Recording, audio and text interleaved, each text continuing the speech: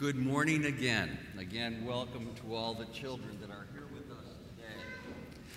You know, when I was a child, I remember making promises to my brothers and sisters, promises that I really had no intention to keep. How many of us have done that? Has anybody done that? These are little promises, and these are promises to our brothers and sisters, so maybe they're not so important. But they soon caught on and would enter the words, "Do you promise to God?" Well, when they used those words, they knew I was caught. And in my useful deceit, a promise made to God, even as children, was a promise that absolutely could not be broken. In this morning's gospel, we hear one of Christ's most terrible and sustained denunciation of the scribes and Pharisees that has been recorded in the New Testament. E.J. Robertson, a theologian, said, "The rolling thunder of Christ's wrath was here." Another biblical scholar said, "These woes are like thunder in their unanswerable severity, and like lightning in their unsparing exposure. They illuminate while they strike." Jesus says, "Woe to you, scribes and Pharisees, you hypocrites." But what does hypocrite mean to us? This is the closest English translation of the Greek, which includes not only wrath, but also sorrow. There is righteous anger in Jesus, but there is also love in his heart, which is broken by the Pharisees' stubborn blindness of men.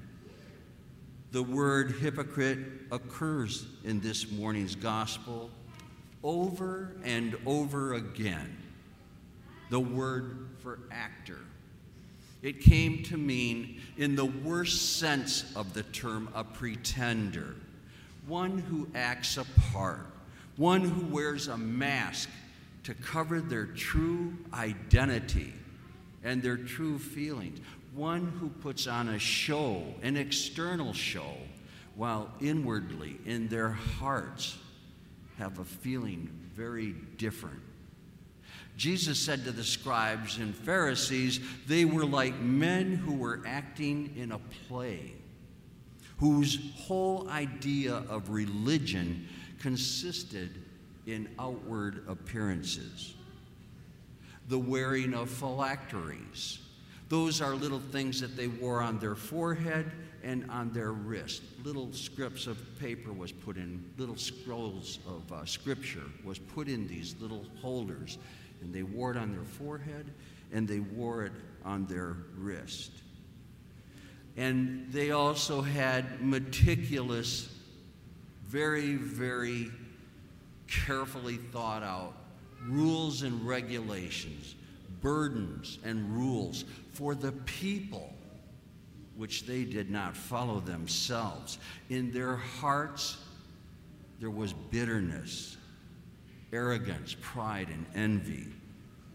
Jesus' condemnation of the scribes and Pharisees in today's gospel is severe, because they are not only not entering the kingdom of God themselves, but they are preventing or shutting the door on other Jews who wish to enter but fall away from the Jewish religion because of all the harsh rules and regulations that the scribes and Pharisees imposed on them.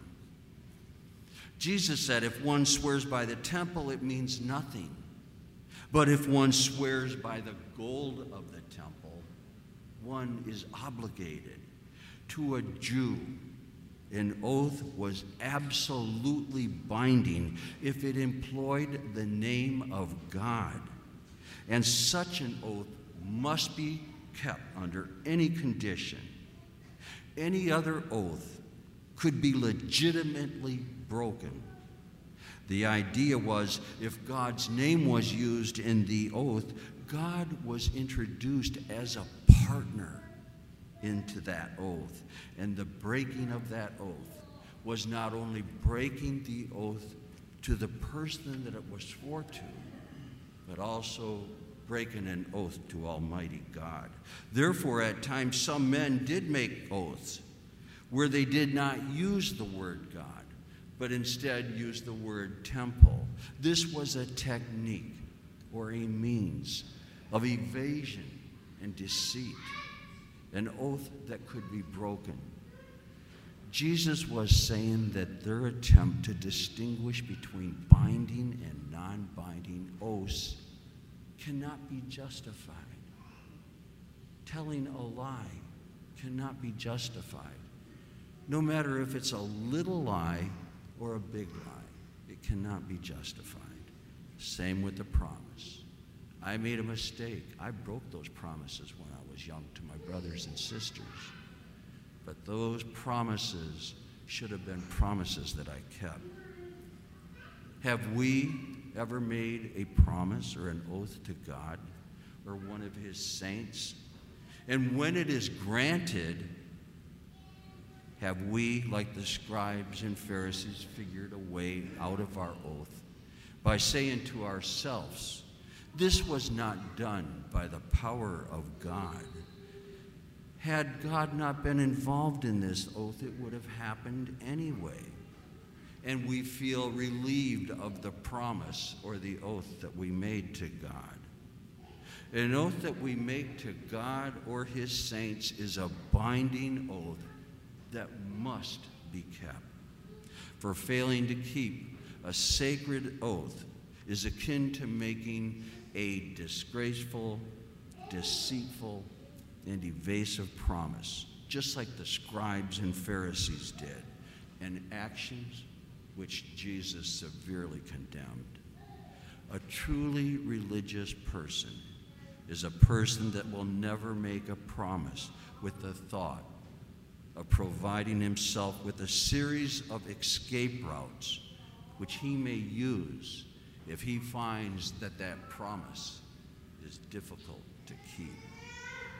Remember that God sees every intention of our heart, and he hears every word that we speak.